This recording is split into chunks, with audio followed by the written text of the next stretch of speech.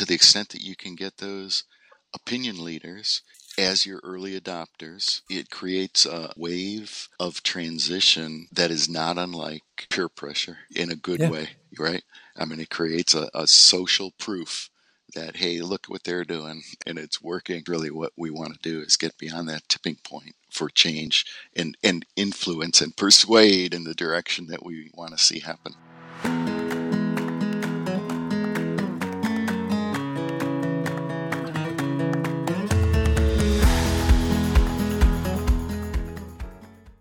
In her book, Conversational Intelligence, Judith Glaser wrote, "To get to the next level of greatness depends on the quality of our culture, which depends on the quality of our relationships, which depends on the quality of our conversations.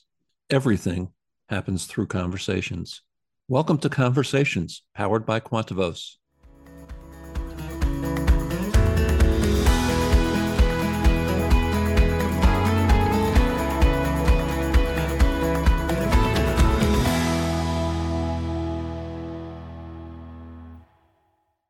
Hello, I'm Brian Gorman. Welcome to Conversations.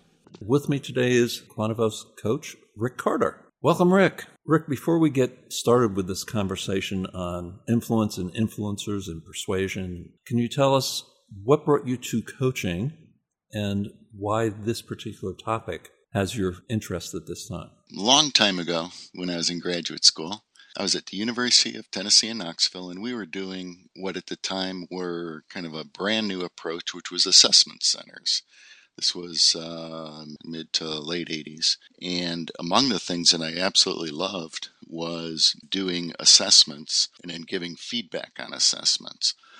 And I had the opportunity at that time to complete my degree and then did a variety of different types of management consulting and kept circling around to basically giving people feedback on their assessments and really fell in love with that part of the one-on-one work.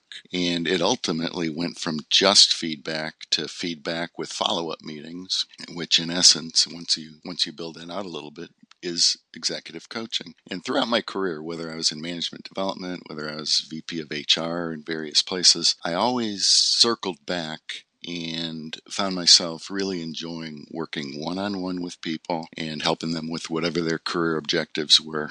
So how does influence come into the story? I've always been interested in kind of the psychological part of it. My degree's in industrial organizational psychology, and I absolutely love the psychology behind things. And one of the things that fascinated me is the idea of leadership, but the idea of leadership as influence and leadership as persuasion, because without that, you really don't have leadership. I love those ideas, but I also love the idea of using language and particular types of language in order to bring about the objectives that you're trying to do, to pull people together both as individuals and as a collective to achieve the objectives of the group and of the organization. Recently, what I have found is there seems to be particular interest in what I would call either charismatic leadership or executive presence. And really a big part of that is people saying, I want to have more of an influence in my group. I want to have more of an influence in the organization. I want to be able to persuade in a more concise and accurate manner. What I have heard more recently has been interest in persuasion. And so I kind of have been more recently been able to focus on that. And that's when kind of you and I got together and said, it might be an interesting topic to talk about since it seems to be really of great interest at this point in time. And what was interesting to me when we got together to have that conversation was that we're historically have been looking at this topic through two very different lenses. So you're talking about influence and persuasion. You're really looking at this from a leadership perspective. Mm-hmm. And my early experience with it actually came when I was a management consultant at KPMG, and we had a strategic alliance with a company that did organizational network analysis. ONA, organizational network analysis, really is a technology-based way of building a map of who has influence in the organization. What is so incredible about it is that it tells the truth that it very often isn't the leaders who have the influence. Just one map that I recall that I use in training now. It was a small organization of about 100 people, the most influential of whom was a purchasing agent. I really want us to talk about influence and influencers from both perspectives. Yeah, because just today I was coaching a client who is several levels organizationally below the person she has to influence, the sponsor of this initiative. And she is a woman of color in a male-dominated, white Caucasian-dominated institution. So we spent some time talking about who does have influence with this leader that she can leverage to get him to behave in the way that the organization needs him to behave in order to make this change successful. One of the folks I've been working with very recently is in a position where she's a mid-level manager.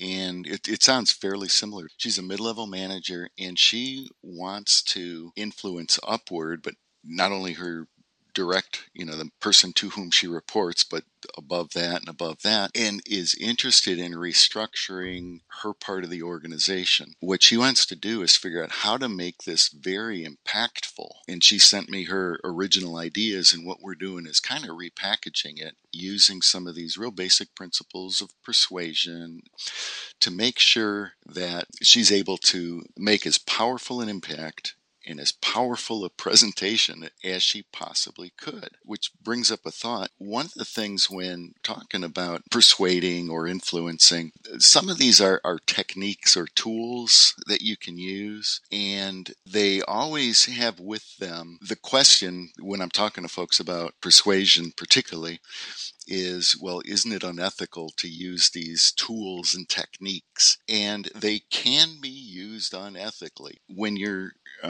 influencing in a one-on-one situation, when you're influencing in a one-on-group situation or a one-on larger group situation. We're going to assume that there are truthful and honorary motivations between what you're trying to do. So this individual that I'm working with, she truly believes and can demonstrate why this reorganization, this restructuring is in the best interest of the organization. So she's not doing it to try to, become the all-powerful being in her group, but rather is saying, hey, if I really, really believe in this and I want to bring it about, what are some of the things that I can be sure to do to make sure that my message is coming through as powerfully as it possibly can? I want to reemphasize that point because I think it's so important. Back when I was in graduate school, we had a book for one of my classes that I will never forget the title. It was called The Sensitive Manipulator. And the real message of the book was, we are all persuading, we are all trying to influence people all the time, very often unconsciously, sometimes consciously. The challenge is the ethics, and the challenge is the tools and techniques that we use. It isn't, should we ever be trying to influence and persuade? Because we are. Certainly it gives us some foundation for working. I want to shift our focus a little bit and talk about a model that I have found very useful. The model comes from the book Influencer, The New Science of Leading Change by the best-selling authors of Crucial Conversations, Joseph Grenny, Kerry Patterson, David Maxfield, Ron McMillan, Alice Schwitzler. One of the very early lessons that I learned in organizational change management is that there are two primary factors that underlie resistance to change in organizations. One is willingness or motivation, and the other is ability. What I love about this model, and I think how you execute elements of this model come out of the work that you have just been talking about. But what I love about this model is it looks at those two factors, motivation or willingness and ability, and it looks at them at three levels: personal motivation, personal ability, social at the collective level. How do you influence motivation? How do you influence ability? And then the third is structural. From a structural perspective, how do we help people develop the ability that they need? From a motivational perspective, how do we structurally influence people? So part of all this is realizing who does have the influence. Several things come to mind. One is, and you and I have talked about this once before, is that idea of the classic from, I don't know, 1980 or so article. It was when Tom Peters was at, I think, the Boston Group, and they created what was called a 7S model of organizations. And they talk about alignment of strategy, structure, system, styles, staffing, selection, and superordinate goal. And what they're saying is think comprehensively, think system-wide. In order for that to happen, you need to think a lot of different components and consider how all of them are aligned, what I always call aligned on purpose.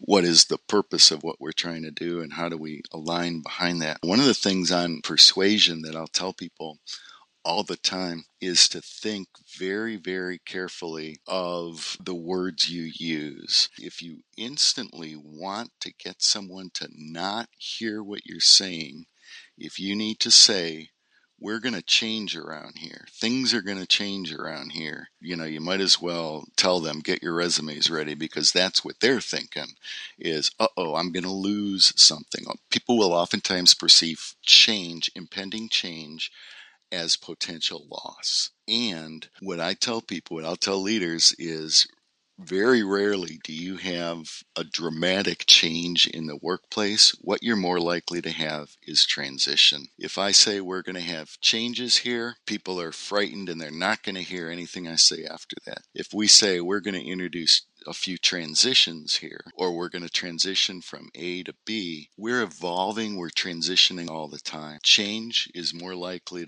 it's almost as if you hit the mute button after that, and people are not going to hear what you're saying. And more, we talk about transformational change. I once heard someone at a large gathering, it was a large leadership offsite, the speaker, the CEO, saying how we're going to change and we're going to improve and we're going to think of ourselves differently. He says, I want each of you to work yourselves out of a job, which I had been talking to him in advance. I knew what he was saying. I knew that he was advocating for advancing folks and really changing the way, transforming the way we were doing business. It was healthcare at the time. But once he said that, you could have pushed the mute button on the microphone, because until, the big talk at noon was people saying, I'm not going to have a job. I have to work myself out of my job. He had a great idea that was poorly presented. It was a poor word choice. It was inadequate information. But with that change, he thought people would understand, and he was unable to persuade after that because of his indelicate choice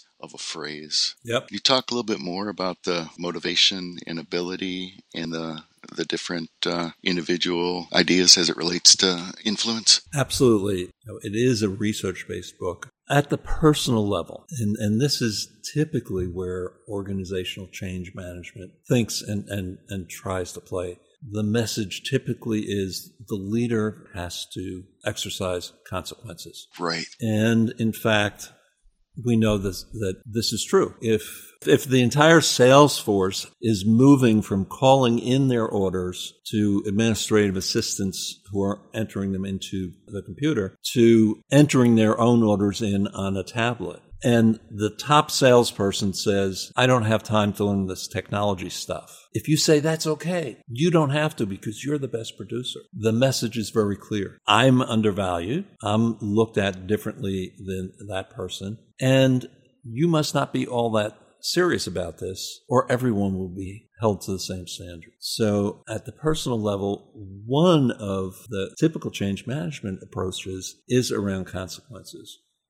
But again, I think there are a lot of other ways that you can approach this. I get motivated by learning. Very often, organizations will approach motivation with dollar. Right. That may or may not be a motivator for people. That's particularly true when we look at the generational research that's done, where folks who have been in their careers for a while, more highly tenured people who have been in the workplace longer, more highly tenured, are more likely to believe that dollars are going to motivate particularly other people, particularly younger people. And they can't understand why, if I'm paying more, people aren't going to put in more effort, put in more work, because dollars are not always the powerful reward that we assume that it will be. When you said that about particularly the example of the, putting in your own orders, It reminded me there's one, it's a PDF that's online that I go back to time and again. It's called the One Sentence Persuasion Course. And it summarizes persuasion. It's by Blair Warren. And what he says, he makes a statement and then he backs it up time and again. It says, people will do anything for those who will encourage their dreams, allay their fears, justify failures, confirm their suspicions, or help them throw rocks at their enemies. What made me think about that is encouraging the dreams is when you tell folks, what we have found or what research has indicated is that if you can enter your sales on these tablets directly, you can increase your sales twofold, threefold, 50%, whatever. But the extent to which you can encourage a dream by saying, how many of you would like to improve or increase your sales? Chances are all the hands are going to go up. And you could say, well, good news, we can help you fulfill your dreams of rapidly increasing your sales without changing anything else you're doing just by using these tablets. Chances are you're going to get half of the staff trampling you to get to the iPads in order to start entering their own sales. I want to stay in that personal motivation for a minute with a bit of a different perspective, picking up on what you're saying. Just wrote a piece the other day around quiet quitting. Mm-hmm. The statistics around not engaged and disengaged in the workplace are incredible. They're incredibly abysmal. A lot of what we are seeing and understanding through the research driving the Great Resignation is there's no purpose in the work that I'm doing. I'm not seen as a valued asset. Almost inevitably, when I ask a manager, why do the people who work for you get up in the morning and come to work? The answer is, I have no idea. Or I think this, or it's most likely that, which is the same as I really have no idea. Yeah, right. If you're my supervisor, you know what my vision is that I want to live into. And you can align what you're asking me to do with that vision. If you can align what you're asking me to do with that passion, yeah. I have all the motivation you'll ever need. I have all the commitment to you that you'll ever need and to what you're asking me to do and to the quality of the work. I want to take us back to the money thing a bit because most of us in the boomer generation, most of us of that age, grew up with parents who grew up in the Depression. Yes. Who grew up with a scarcity mentality, job security. My father used to chide me all the time because I would move from job to job. My sister had 2 employers her entire career. My brother had 1. The younger workers grew up in a different generation with different drivers. Managers need to know that to know how to motivate them. 2 things pop into my mind. One is reciprocity. If you're willing to say, here's a training program or here's a learning opportunity for you, they will feel obligated and say, you know what, this guy knows what I want and I feel obliged, I feel indebted because he or she has taken the time to find out what matters to me. That also builds into that idea of liking. I must be important to them because they have asked me. They're operating in a way that will help bring about what it is I want to achieve. They're not just throwing money at me. They're not assuming that I'm like their parents, but it brings that idea of they care for me, liking, right? That idea of my manager must like me. I like them because they're interested in me. They pay attention. They have a presence when we're talking. At that personal level. At a personal level. This touches both motivation and ability.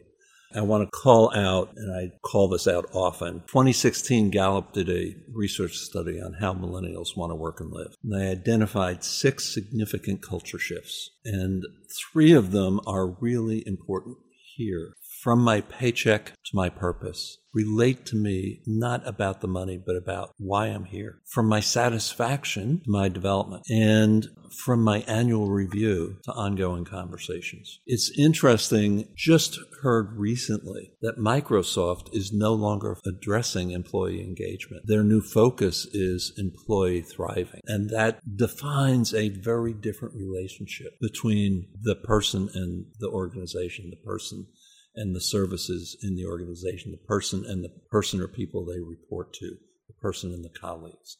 Am I thriving? Right. And what's interesting about that too is how that will be probably is and will continue to be a competitive advantage. That's a strategy, an organizational strategy. Absolutely. Which is fascinating to think that that's how they will continue to dominate their market. So let's move to the social level on this model. Okay. Social motivation, it comes from that kind of persuasion that you're talking about. It comes from those individuals in the organization and the collective that can influence behaviors, influence mindsets. Right. Early on in our conversation, I talked about organizational network analysis. Mm-hmm. Great tool, complex tool, expensive tool to use. There's a very easy alternative version to that, which is just start to ask people, when you want to know what's really going on here, who do you talk to? Those are the persuaders, those are the influencers that you want early on whatever it is that you're working on. What we're learning now is the true value of that, because as C-suite, as senior executives, as mid-level managers, we don't know what the impact of this is going to be on the front line. We don't know what it's going to take to actually execute this change. And so using influencers, knowing who they are, yes, that's what we're looking for. Yeah. People who provide encouragement to try this new way of thinking, this new way of doing it. Yeah. And then ability at the social levels is providing assistance. So again, companies that are providing coaching, that are providing mentoring. To the extent that you can get those opinion leaders as your early adopters, it creates a wave of transition that is not unlike peer pressure in a good way, right?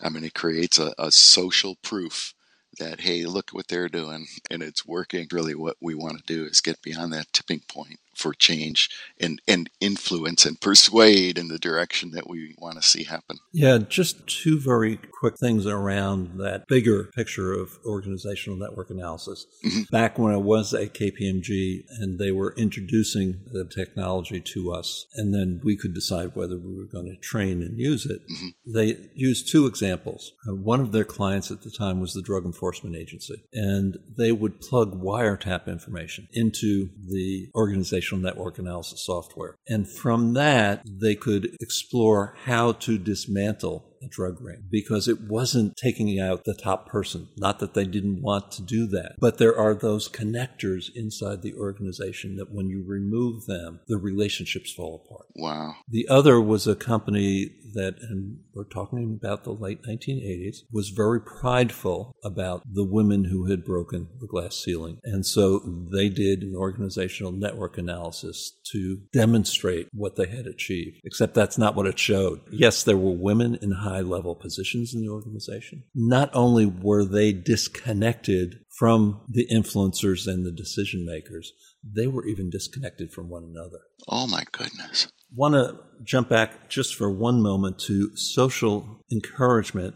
One of the ways a lot of organizations are doing that, some effectively, some not, are employee resource groups. It's not a new idea, but it seems to be taking more and more root. So we've got a people of color resource group. We have affinity groups, And when they are well used, they can influence those employees because they're helping to provide psychological safety, helping to surface where psychological safety doesn't exist so that the organization can address it and so forth. And the techniques to advance in an organization, how to make a positive impact, could be very different for, if I think of an organization that I'm working with, it has I forget the name of it, but it's basically a professional black women's group. And it is a vertical slice of the organization. So you have some senior VPs and you have frontline folks, and they talk about things that are unique to their experience,